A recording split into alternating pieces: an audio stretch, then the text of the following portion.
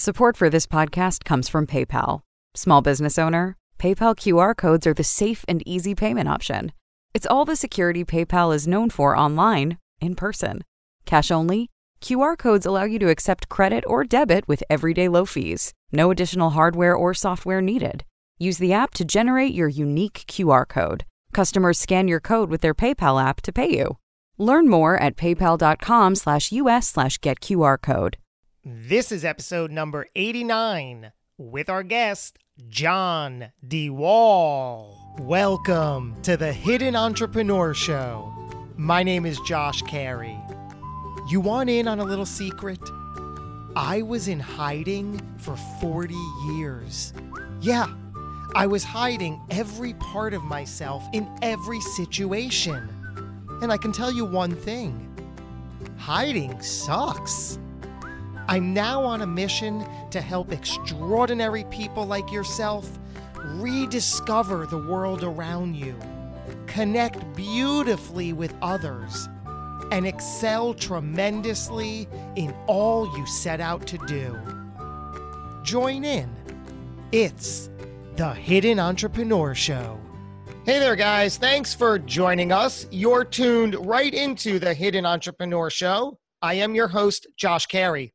You know those times of change in your life, whether it's with a job or a career or in a relationship or a growth and change within yourself, and you find yourself smack in the middle of the familiar and the completely unknown? You know that it's time to move forward, to move on, to leave the familiar or the comfortable behind, but you have no clue what's ahead. And of course, that can be scary, frightening, perhaps thrilling, but it's unknown. And all of these emotions kick in: fear, doubt, concern. The voices in your head start going crazy. Well, that space in time, when you find yourself in a life transition like that, is called a liminal space. The time between the what was and the next. Imagine having the professional guidance to help you navigate successfully through these times of change.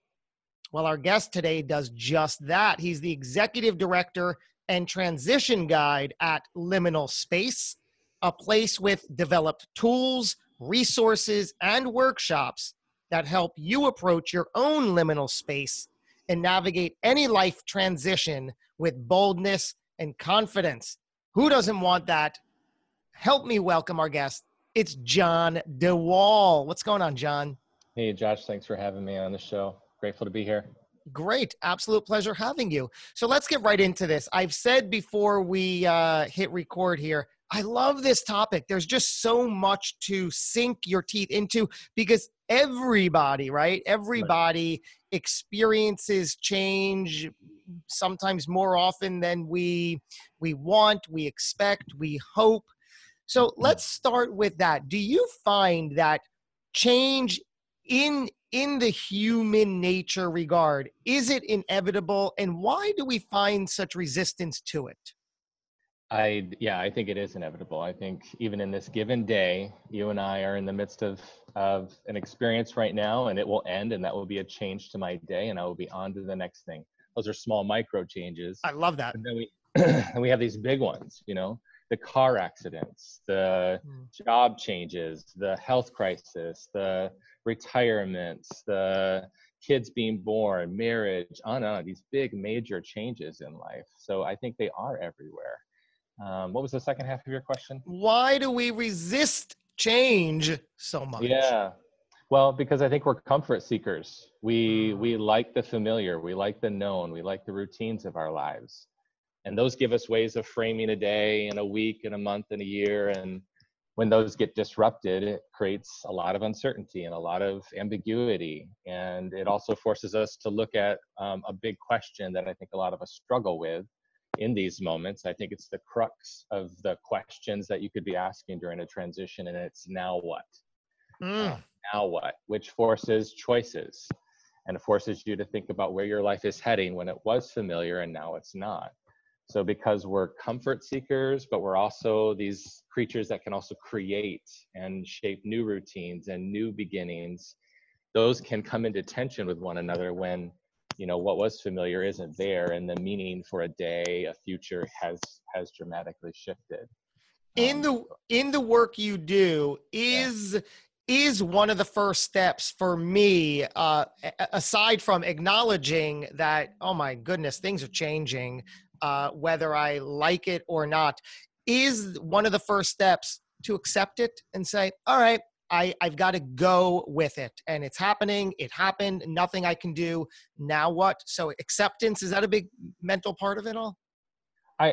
I think it's a place that you would want to get in order to fully discover what the transition could be inviting in the way of opportunities. And I do think there are opportunities in every transition, but acceptance is one of those stages of grief that is very well documented. But before that, there's quite a few other stages like bargaining and anger and all the things that come with loss, the denial.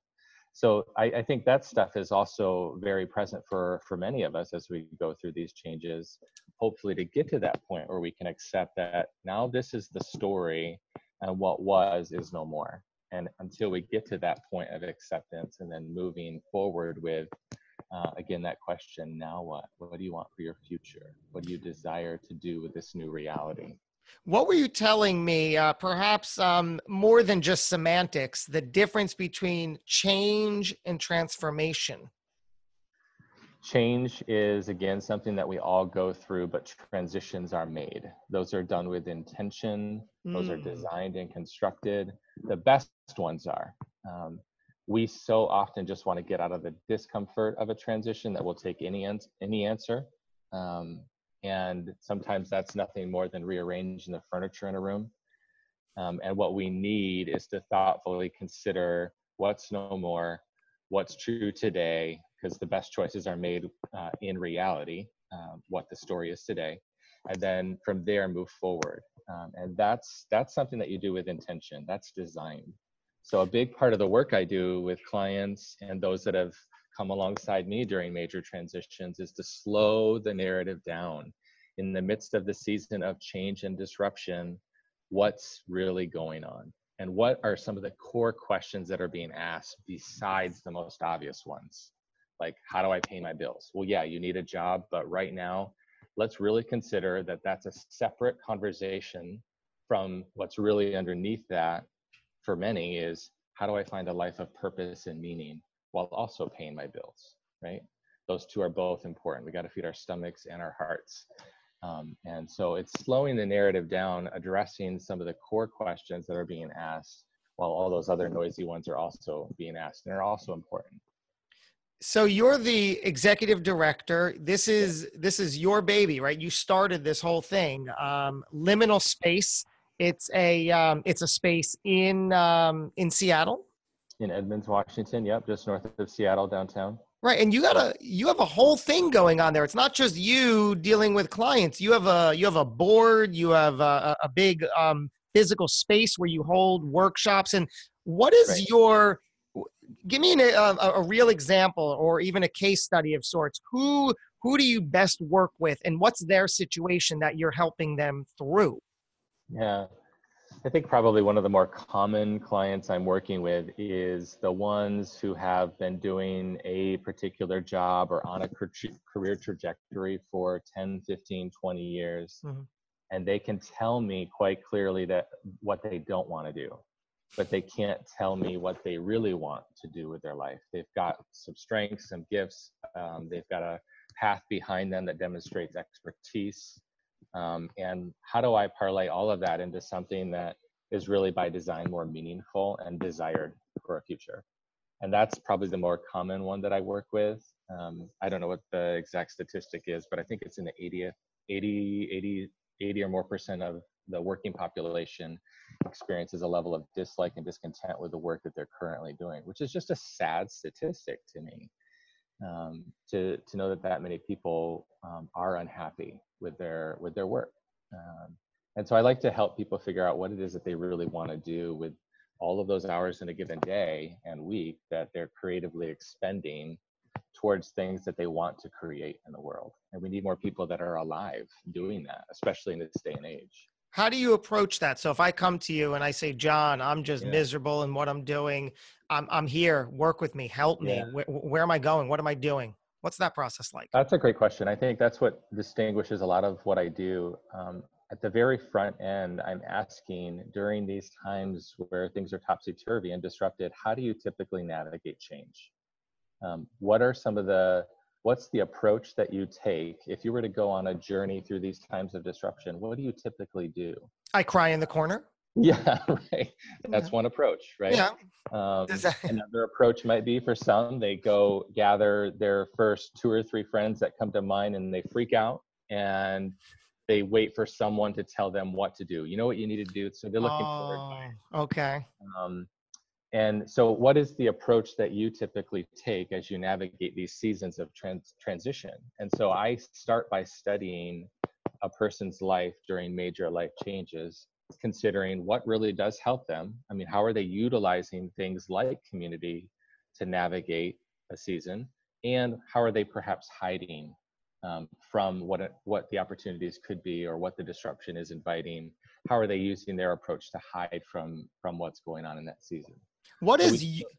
I'm sorry, what is your skill and background that you utilize for this, that you're bringing to the table? So my training is so I got my master's in divinity. So that's where I got my master's, and a lot of business experience where I've been my own boss now for 15, almost 20 years, as well as a lot of training that has to do with studying a person's story and narrative from the school that I attended. And I think we all have a story. And so learning how to study a person's story and what's taking place in the themes and patterns of a person's life that are contributing to them becoming more of who they're supposed to be in the world, and what are those things that mute it or avoid it or hide from it, because we all have those. And no better time to study those than within a season of disruption and transition. So, the background is certainly the education is there, and then it's just being thrown in the deep end and starting to work with people and learning, right? And just having client after client after client over these 10 years where I'm fascinated by who you are and who you could be. And with that curiosity, learning what it means to engage them in their particularity, knowing that there's certainly common themes and questions that we're all asking during these significant seasons, but the way that plays itself out for this unique one person in front of me as we're journeying together, that's fascinating to me. And so I get to be their Sherpa of sorts. Wow, it's a good way to put it. As we go on a journey. I love this so much because as I was doing the research for this interview and preparing for it, I realized that we, in so many regards, macro and micro, we're going through change, and some of it is welcome, some of it is not. Some of it is us taking the deliberate step away from, and into what we want. Sometimes we're being pushed away, and we're like, oh my gosh, I have no choice now. So just all that, and other times, like you said, the very micro, we are, within an hour, this whole experience of the now will change, and maybe it doesn't feel life altering, so we could process it and move on from it. But it's just understanding that there's change on every level, and it helps to have the right equipment, so to speak, by your side, right? Because how often do you find people are really going to be like, is this like an annual thing that these happen, or more often or less often? In one person's life? Yeah. Well, I give me 5 minutes with anybody, and I'm sure we'll identify some place where that person is in transition, right? The moment you become aware of the questions and some of the things that are churning inside is an indication that you are perhaps in a season of transition. What are some of the topics, like career? What else might someone identify with? Career, something having to do with relationships. A very common one is kids leaving the house. Mm. and being a primary caregiver. And now it's now where do I find my identity and my purpose, because my children don't need me in the same way. So that's a significant one. Retirement. I've dedicated 30, 40 years of my life to this body of work, Wow. and I'm supposed to let that go. And part of me wants to let that go, but part of me doesn't. Right. What does that mean? Who do I become? Yeah, What does that say about me? Yeah. right, right. And I think that that word become, who do I become when I've shaped my entire life around this activity, whether it's raising kids or this career that I've had, or this city that I've lived in, or this community I've been a part of, or this business I've started. So much of our identity gets tied to these things. Hmm. And when those things shift and sometimes crumble, or we willingly let them go, it's really figuring out, like, who am I now in the midst of that change, and who do I wish to become Yeah. given the story's trajectory. I love that. Do you find that you have to deal with a person's ego? Is that when you're doing work with them? Does that get in the way and you have to gently navigate through that? Yeah, I think we all have ways of creating a way of presenting our lives to the world. And again, like I said earlier, some of that is helpful. There are constructs that help us navigate a day, a week, relationships, different environments and contexts, but some of that we use to protect ourselves. And transitions are inherently vulnerable. So, a big part of my work is to help identify with that individual, where are you protecting yourself, and how is that serving you, and why is that not helpful, and why could it be helpful in the future given where you want to go, Hmm. and helping people become more honest with some of those areas, more truthful. Again, that idea of like the best choices, which is what transitions really do hold, are a lot of hard choices. The best choices are rooted when you know who you are and what story you're in. And if you can identify those two things and see an invitation that's bigger than just self-satisfying, stories, things that are in the service of helping those around you, guy, what a powerful combination. That's a dangerous person when they know who they are, what reality they're in, and how their life is in the service of others. Oh, I really like those two phrases. Tell me more about that a little bit. Who you are and what story you're in or what reality you're in. Tell me about that one. What does that really mean? Well, there's a collection of things that you need to know in order to identify who you are.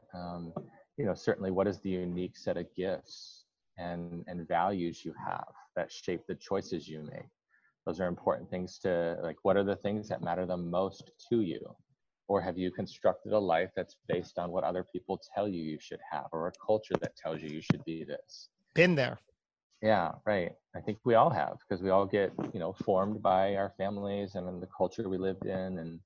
There's these important developmental markers where it's you realizing what story you're in, and is that the story that you really want to continue to move with, like, as it's shaping who you are and what choices you make into the future. What does it mean to take the pen that's in your hand and write a story of your own choosing without completely abandoning the themes that have brought you to this point, or the stories, Hmm. but given what you have become, what does it mean to really own the pen in your hand and really write the story of your life? And that's always the invitation within transition, is the pen got ripped away from you, or it changed. Either you chose it or it was chosen for you. The work is, you are still an agent of change. You are not the victim of a transition. Hmm. You have a pen. It's something's happened. It has formed you deeply. It has probably invited loss of some kind, but the pen is still yours because you're breathing. It's amazing. You have the gift of choice. I was going to say, that's exactly what I was going to say. Do you find that some people just choose to ignore that they have full choice and it is their choice and they can choose, instead of feeling, well, I'm trapped in this situation. I have no choice. I don't know what to do. I can't do that. But Mhm. no, you have all of the choice, Right. period.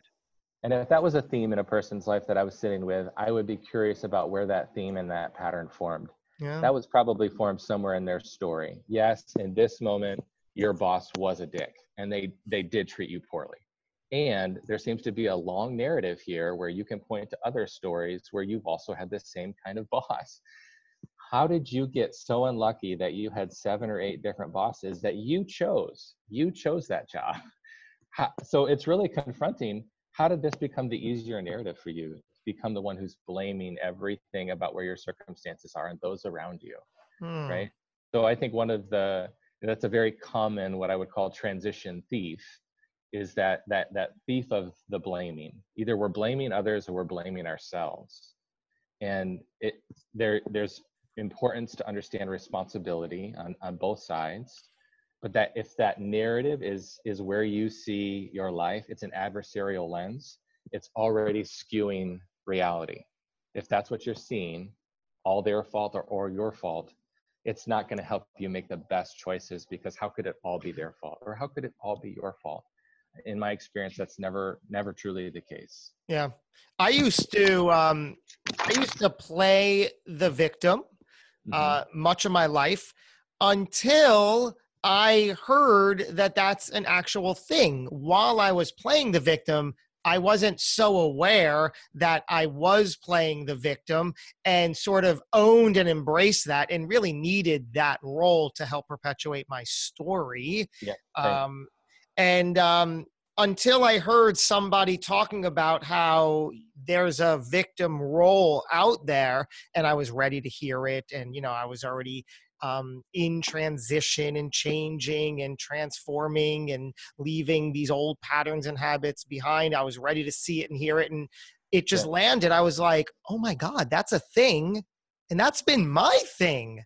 Son of a gun. I've been the victim. I can't Right. do this anymore. And then I was aware of that even being a thing. Yep. And that can become normal and mark an entire person's life, where that is a dominant theme. And I think what it does is it keeps a person safe in what's really, really familiar. Because if you had to set aside that theme of a victim and really own your life, it would invite you to become more vulnerable, more courageous, more bold, more Ooh, humble, imagine that. Yeah. right? Right. And I would argue more alive.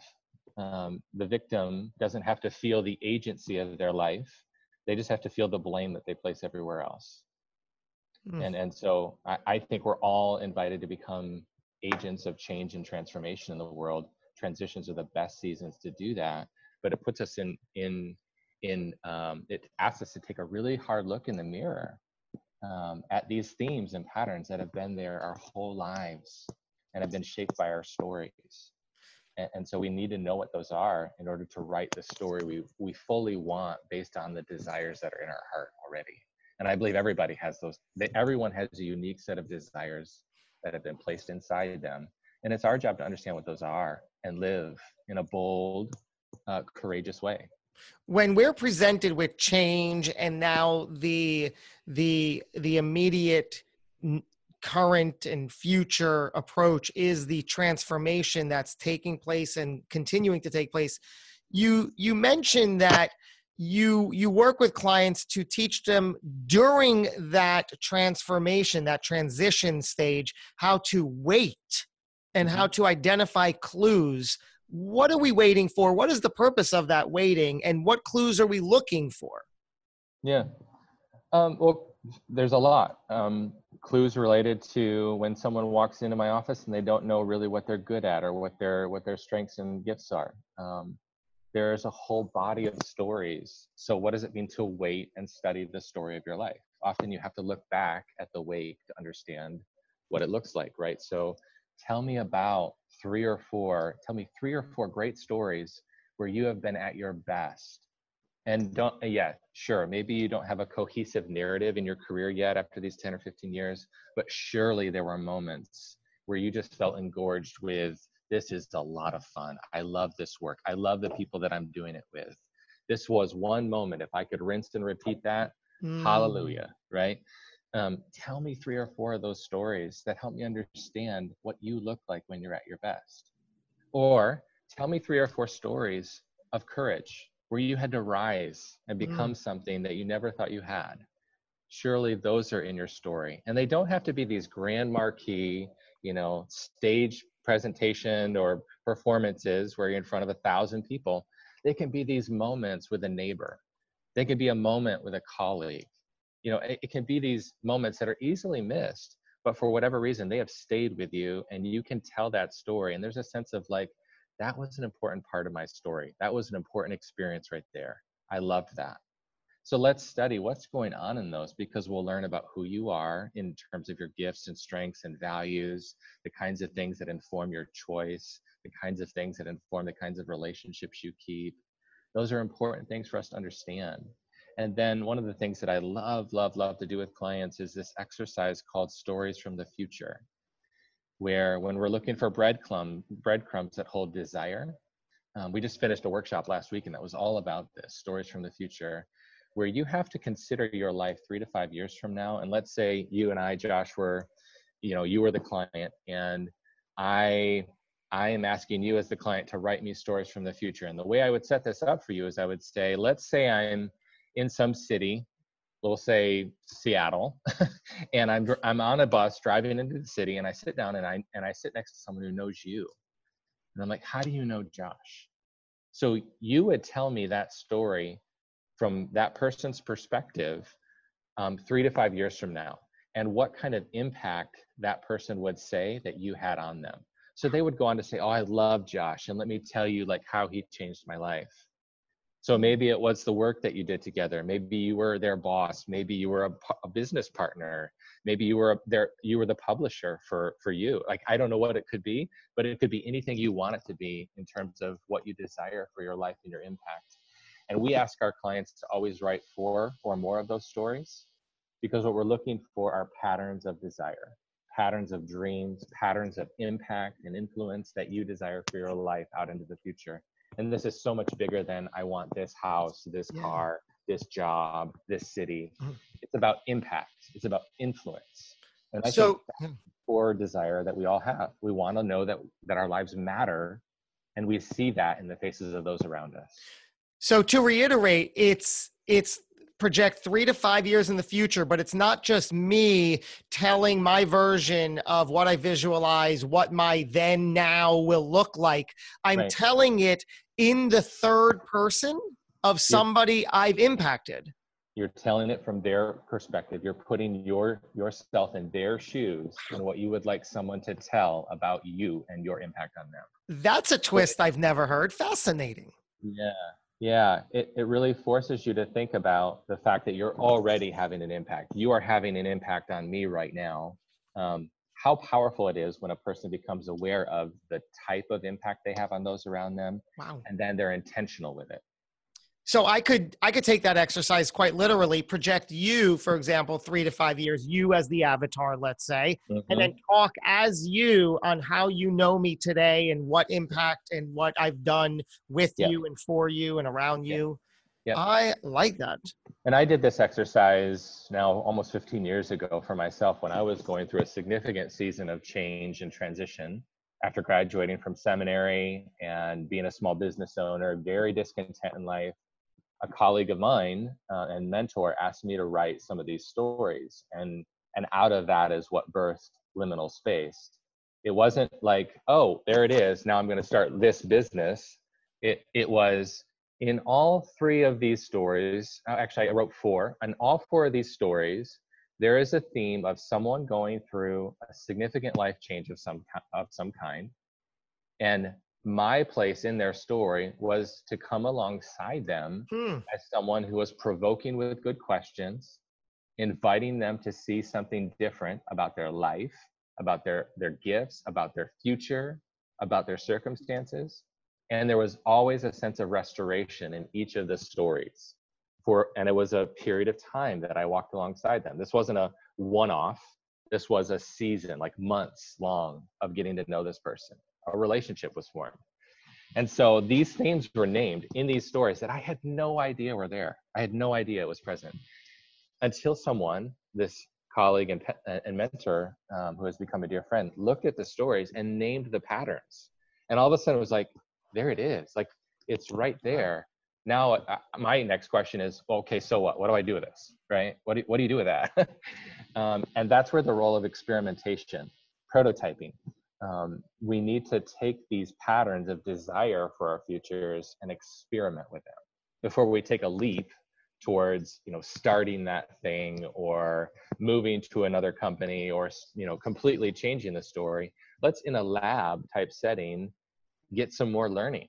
And so that's what I did. And that's what I have all my clients do. My lab was, okay, I'm going to send out an email to as many people as I can think of and say, who's going through a season of change? They're asking questions about their life, their future. There's maybe perhaps career discontent.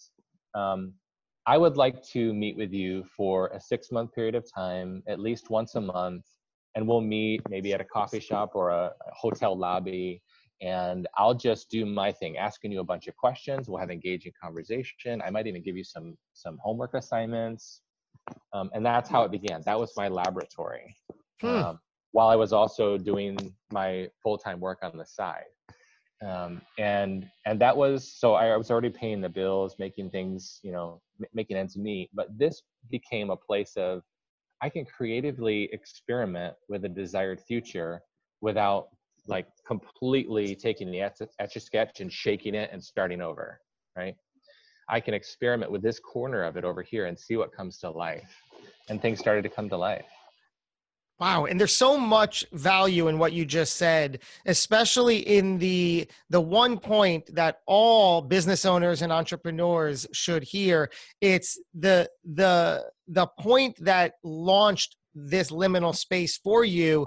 You didn't have all the answers. You didn't have anything but the desire, the interest. So you just reached out and said, hey, who's doing X, Y, and Z? Who needs A, B, and C? Let's meet. You didn't have to rent an office. You didn't have to, hey, let's meet at a coffee shop. There's so much value in that everybody should embrace. You don't need all the answers. You don't need the glitz and the glamour. You don't need 12, 15, 20 steps in advance. Just know the one next step, reach out, put something out there, connect with somebody and experiment, make it happen, see what happens. Right.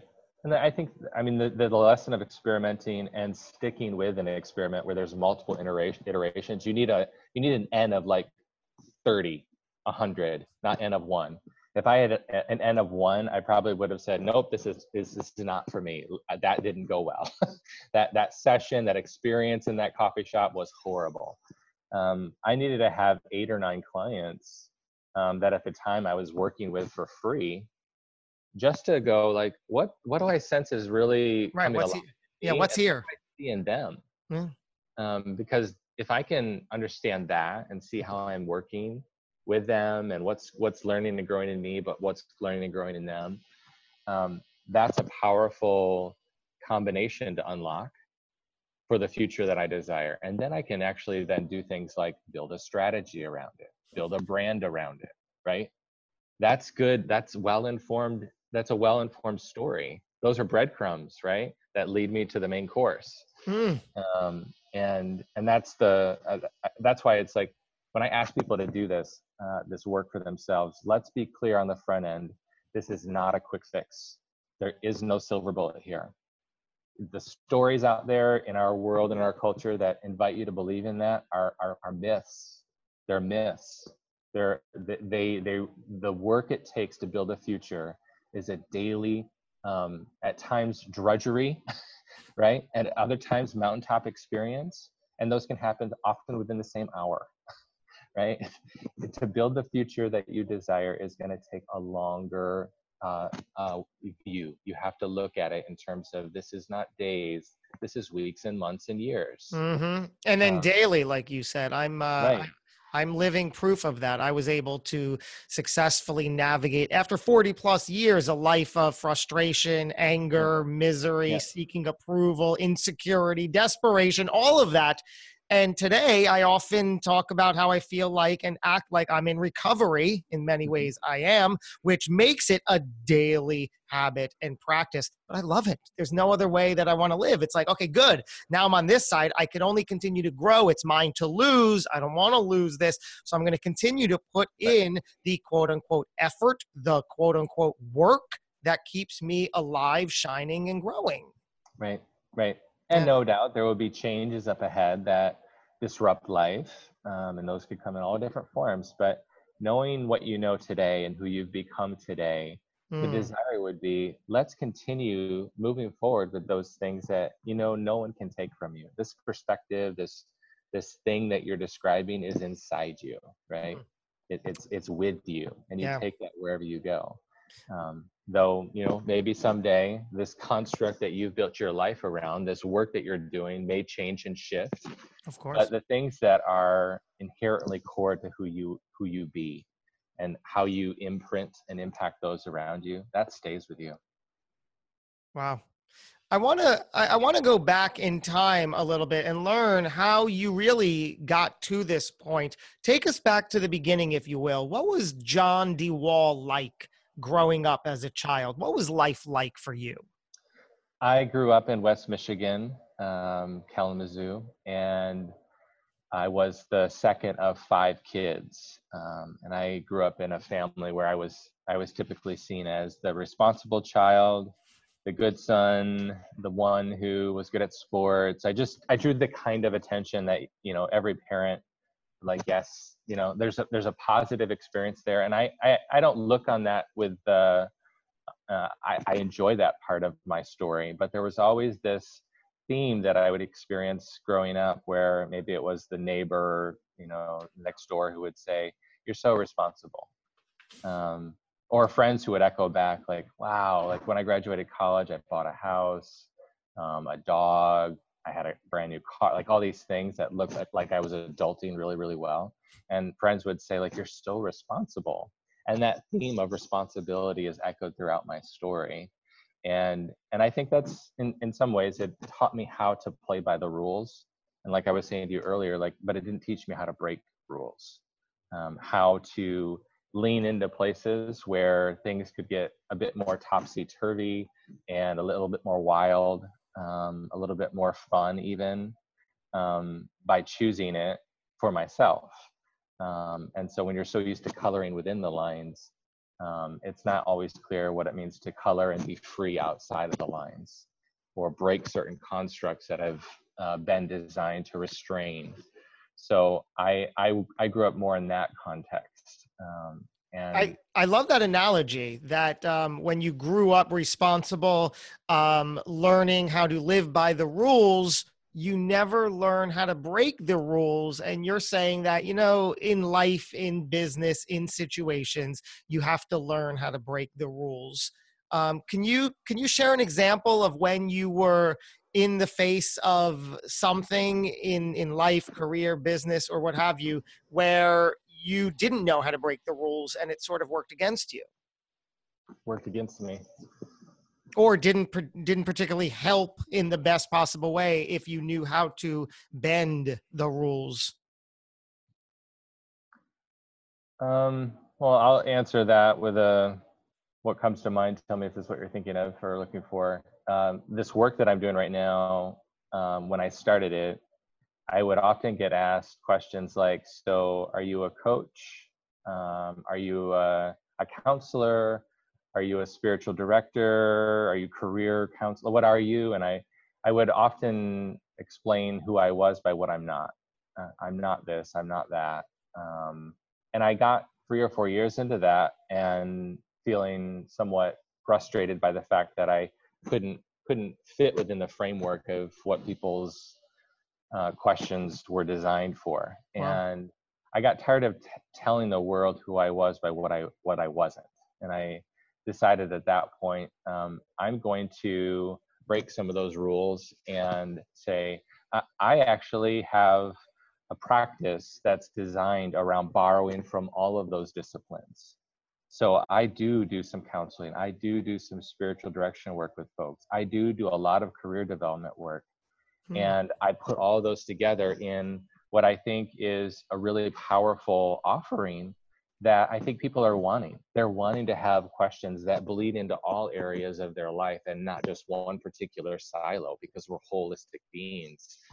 And you can't go through a career change without it impacting your finances, which often impacts your relationships and your lifestyle. Like, and for many, your faith. Like, these are worlds that overlay on top of one another.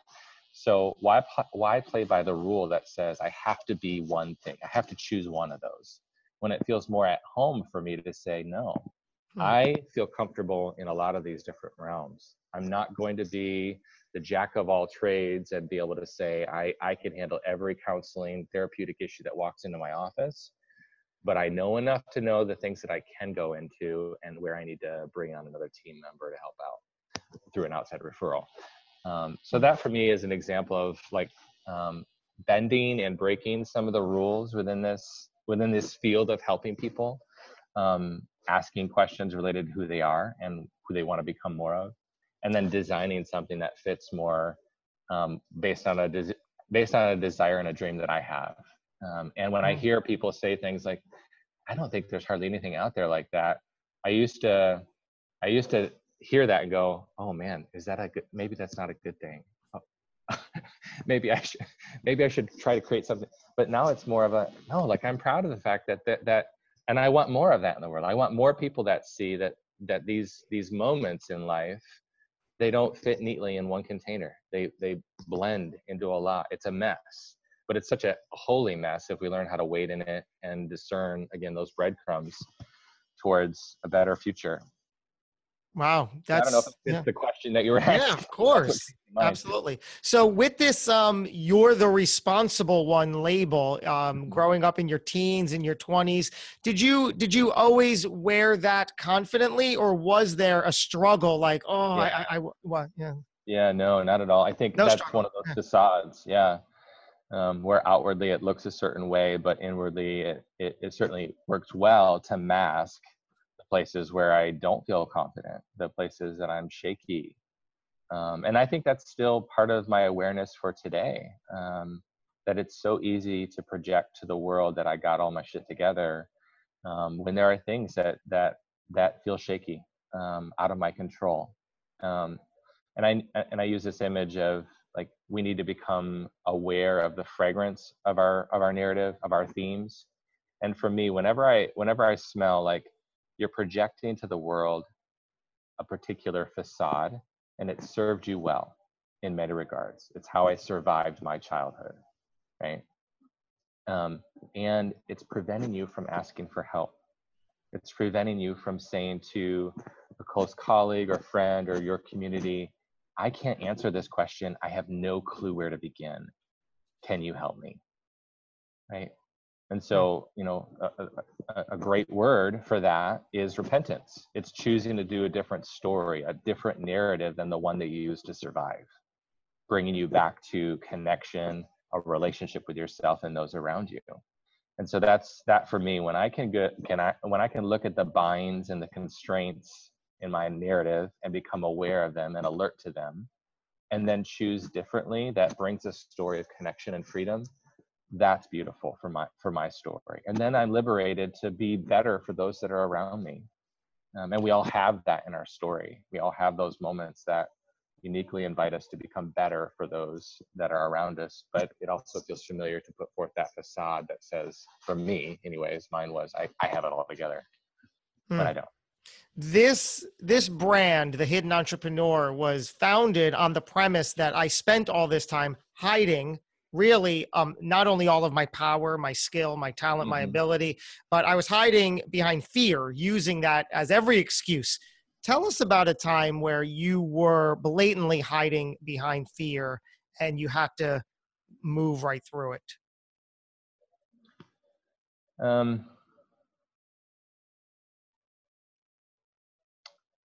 I think, well, for me, what comes immediately to mind was, this was back in 2007.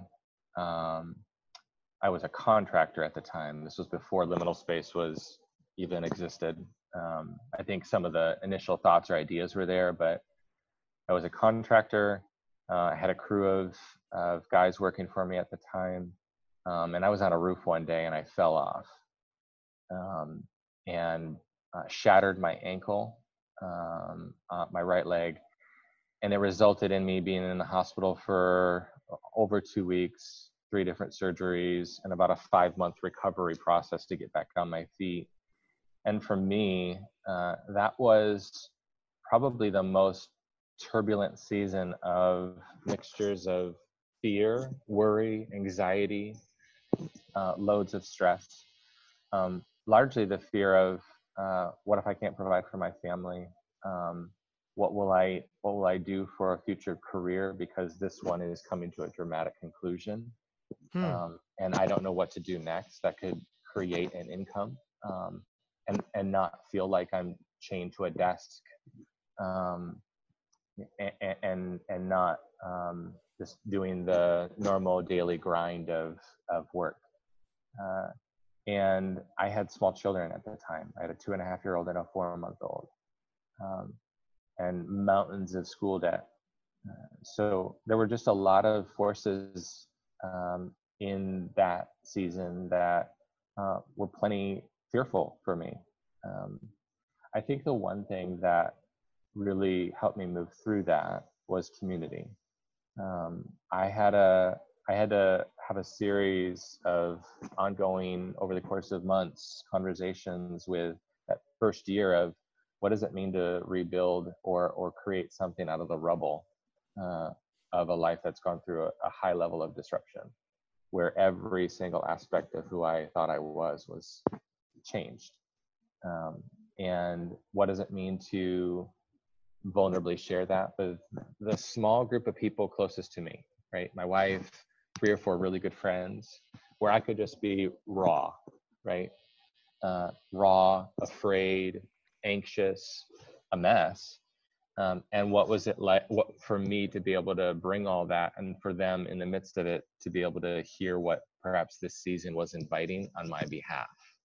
And that's something I invite all of the people I work with to create a small coalition of people to go through whatever the transition is with you, to ask you questions, to mirror back what they hear and some of the fear and some of the anxiety, to be curious about where is that coming from, to step into stories, but also to step into the questions that hold invitation and desire. That for me at that time. I don't know that I would have navigated the transition as well as I did. And I say that with lots of different caveats. Well is defined by I stuck with the questions. I didn't take the easy answers. And I did it in a way that was relational. What does it mean to construct that kind of journey that keeps you in the game, keeps you in the transition, open, curious, and accepting all that it holds in the reality of what that is for your life, with the desire to become more human. And for me, becoming more human was to say, I'm gonna construct a future where I have space in the narrative for desire and dreams, and not just doing something because I'm responsible or obligated, that big theme in my story. I'm going to choose something that allows me to both be responsible and have space for dreams and desires. Both can coexist.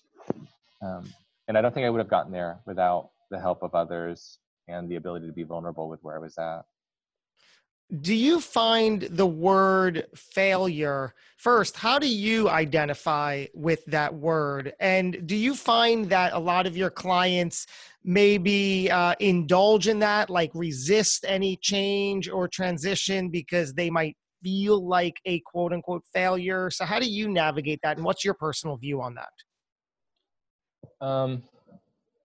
I think failure has to be a part of every person's life, and engaged with honesty. There's too much shame in our culture around failure. We give it a lot of, we hear things like fail fast. We hear things like failure is such a great experience because you can learn from it. But in the reality of what people put out there and what you see, that's not the narrative where you hear people embracing failure. And yet we're drawn to it. We're drawn to those stories of people courageously leaning into moments where they've experienced the bottom, right? And so I think failure has a powerful place in everybody's story, but you have to lean into it. And for me, that looked like from one day to the next. I've got 3 or 4 people that I'm going to work with on that given day, and it's year 1 of my career in liminal space. I've never worked with that transition before. I feel shaky with that person because I can't figure out what's going on with their narrative. It's all new, right? And so you're going to cut your teeth. You're gonna make some missteps. And you're going to say things that you're just like, I cannot believe that just came out of my mouth, right? I cannot believe that that was where we landed today. And I wish that I wish I could do that over. I had so many moments where I had that team of people around me during that first year who could help me understand what was going on in the things that I was labeling a failure. And some of them were abysmal.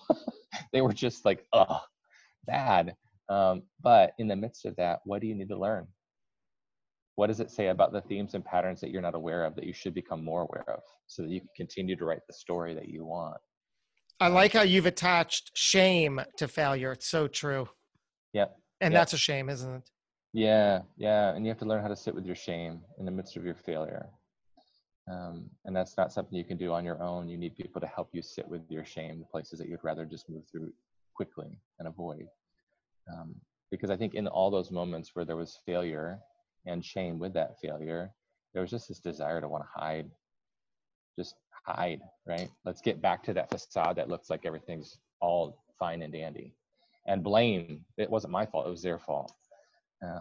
And to own my side of the conversation, my part in it, ultimately it's going to create a stronger, more courageous, more loving and kind John that can better be in the service of those that I come into contact with.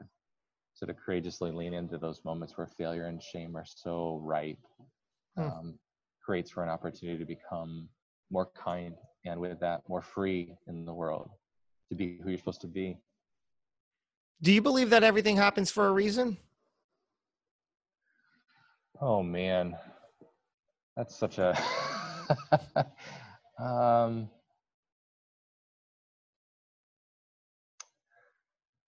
I believe that there are things that happen to us. I believe in a creator. I believe in an author of our stories. I believe in a God. And I believe that there is something of our stories that he, she, whatever you want to label, is intimately aware of, more than we are. And I also believe in a God who's very curious and is a learner, and loves to learn us, and invites us again and again to create with our creator, because we have something in us that's designed for that. So there's a mystery there that on some level I think, yeah, everything does happen for a reason. And at the same time, there's some freedom in the narrative for us to contribute rather significantly to the direction. And I have to live into that mystery, that my story is shaped by me and influenced by the choices and that freedom that I have. And there's something bigger going on in the world that also holds all of it. The things that I have chosen and want to choose, and the things that I wish that I hadn't. And maybe I can rest a bit more in a belief that knows that there is a bigger force holding my life outside of anything that I can actually do. Are you spiritual or religious in any ways? Yeah, I am religious is a loaded word. I think most religions are bubbles that need to be burst. And I would say that I'm a very spiritual Christ follower, who believes that he represents what it means to be human here on earth and go through every single change and transition you can encounter while alive, and how to do that in a way that's relational and loving and connected. That's what I believe in. Yeah. What do you believe happens when it's all over, when our time here on earth comes to an end? Guy, good question. I think there's something in the word restoration, where the stories that we would rather write out of our narratives, the parts that we have that hold scars, make perfect and complete sense, and leave us in a place of rest, and a place where joy and gratitude are the core experience of our being. That's where I think this story is heading. We are in many ways in one big transition, and uh, have a tremendous opportunity to contribute to that kind of story as co-creators, um, and shape that kind of kingdom kind of experience now. And that is hard to keep that perspective in a world that's full of things like bombings and shootings and all kinds of crazy, fear-inducing events. But I do think that that's the narrative we're heading towards, and we need more people with that perspective who can, in the midst of that kind of turbulence, be that presence of light, who can say, even in the midst of this pain, there is a hope on the horizon for something that will bring all things together in a way where it's fully restored. Beautifully put. Let's wrap all this up in a nice bow, if we can. What's the overarching message and theme we're all talking about here? I think the theme that I'm just continually drawn to and pulled into, and I will endure months and months of painstaking drudgery to get to, is I think every single person's designed to live in a way that's fully alive. And I will come alongside anyone to fight on behalf of that person in them that's looking to become more fully alive in all its unique ways. And I think where we create most is in our careers. So I'd love to see people that are alive in their careers and alive with the life that they've constructed, at home, within their communities, within their work, within their faith communities. Fully engaged, willing to risk. And I don't believe you can discover that outside of transition. That is discovered in these moments where things are kind of topsy-turvy. But that's the best time in life to pay attention, to be alert, to ask for help, and lean in. And so that's the heart of the message, is just don't leave the volatility and the turbulence. Don't take the easy answer until you understand who you're supposed to become within that season of change and transition. And for anybody listening or watching now, what's the very next step, the piece of action, the thing that they can do going forward? I would ask the question, what can I construct in my life that helps keep me open, curious, and present to the reality that I'm in today? So it could very practically be, I need 3 wise people in my life who can meet with me on a regular basis to help me see what's really going on, to ask questions, to be kind of like a clearness committee, to borrow from the Quakers. What can I engage in my life that keeps me open, curious, and available to the reality of this transition? It could be great self-care. It could be eating good food, diet, and exercise. It could be a spiritual practice of some kind, meditation, yoga. It could be coming up with a really good set of next action steps based on, if you've lost a job and you've got bills ready, you need to find some work, and that can be a paralyzing, terrifying place to be in. Let's identify the next 5 steps that you need to take within the immediacy of that need, that address it, but also don't, take you out of the transition prematurely. Take that off ramp. Let's keep you engaged in that question of what you really want to do with your life and what this season may be inviting.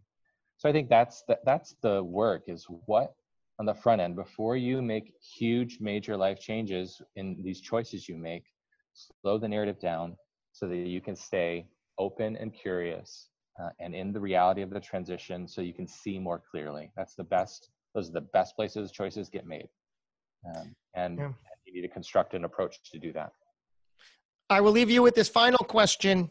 John D. Wall, how would you like to be remembered? As a faithful friend. A faithful friend who's willing to participate, whatever the story holds. And I think one of my favorite characters, my family, my boys were watching the Lord of the Rings trilogy. And I am perpetually drawn to characters like Samwise, who comes alongside Frodo and the ring that he's carrying, to be for him a participating, faithful friend on that journey. That's how I want to be remembered. Wow. I like it. I like all of this, John. Really cool to have you. Cool to sit down with you like this. Thank you for coming on and opening up in the way you did, and for sharing all this with us. It's fascinating. Thank you very much. Thanks for having me, Josh. And thank you for everybody tuning in, whether it's to the live broadcast here or on the native podcast platform. If it's Apple, if it's Google, if it's Spotify, wherever you download and consume your podcasts, head over, rate and review us. I love reading your thoughts, seeing what you have to say. We're going to do this again real soon. Thank you for spending your time tuning in. Until we do, go get 'em. Thanks for listening to the Hidden Entrepreneur Show. Make sure to subscribe through iTunes or Google Play so you can get notified every time we publish a new episode. And we'd love to hear your thoughts with an honest review on iTunes. Finally, follow us on your favorite social media platforms to keep the conversation going with Josh Carey and today's guest. Until next time. This podcast is a part of the C-Suite Radio Network. For more top business podcasts, visit c-suiteradio.com.